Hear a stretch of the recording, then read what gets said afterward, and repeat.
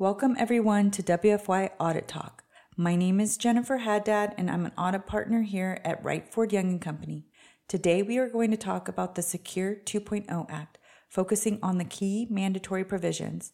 This is part one of a two-part series on the Secure 2.0 Act.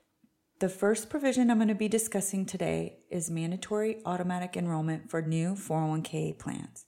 This is a significant change. The Secure 2.0 Act requires new 401k plans to automatically enroll eligible employees as plan participants. Previously, employers were not required to automatically enroll employees into their 401k plan, although they had the option to set up their plans to do so.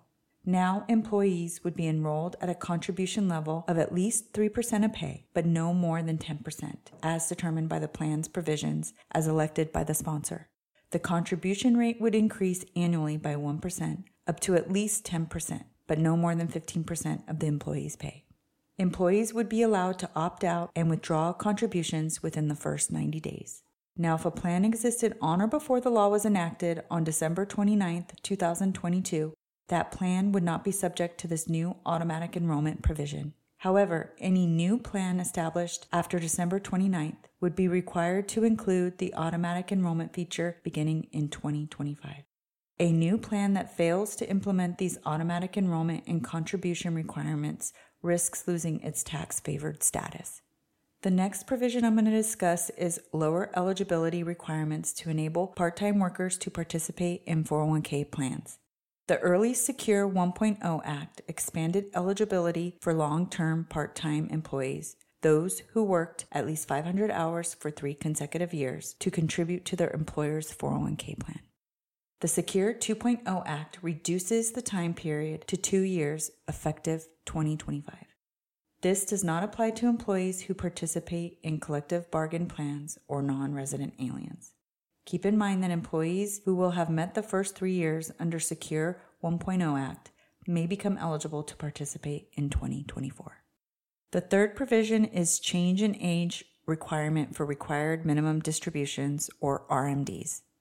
Currently, participants can delay taking distributions from their retirement plan up until the age of 72, and if they are still working, until they retire.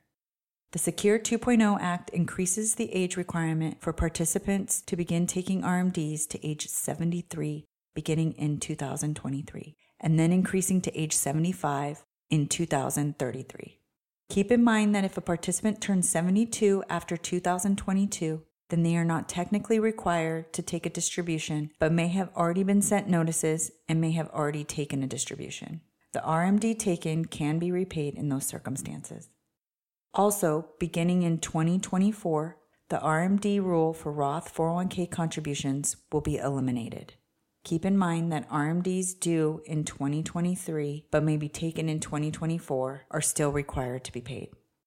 The Secure 2.0 Act is also decreasing the penalty for failing to take an RMD from 50% to 25%, and in some cases, if corrected timely, it can be further reduced to 10%. This is effective upon enactment on December 29, 2022.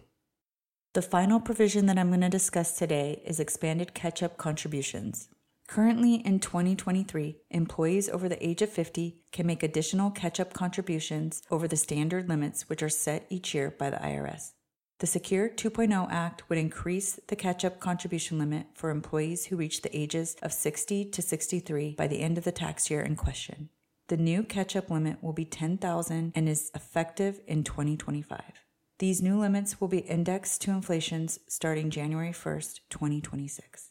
Starting in 2024, the Secure 2.0 Act will require employees who earned more than $145,000 from the employer in the previous tax year to make catch-up contributions as Roth contributions. Plans that do not offer Roth contributions as a plan provision will need to add them in order to allow for catch-up contributions. The plan must operate under these mandatory provisions based on the respective effective dates. However, formal amendments must be adopted by December 31st, 2025. The provisions discussed today do not cover all the mandatory provisions of the Secure 2.0 Act, but include the key provisions that impact most plans.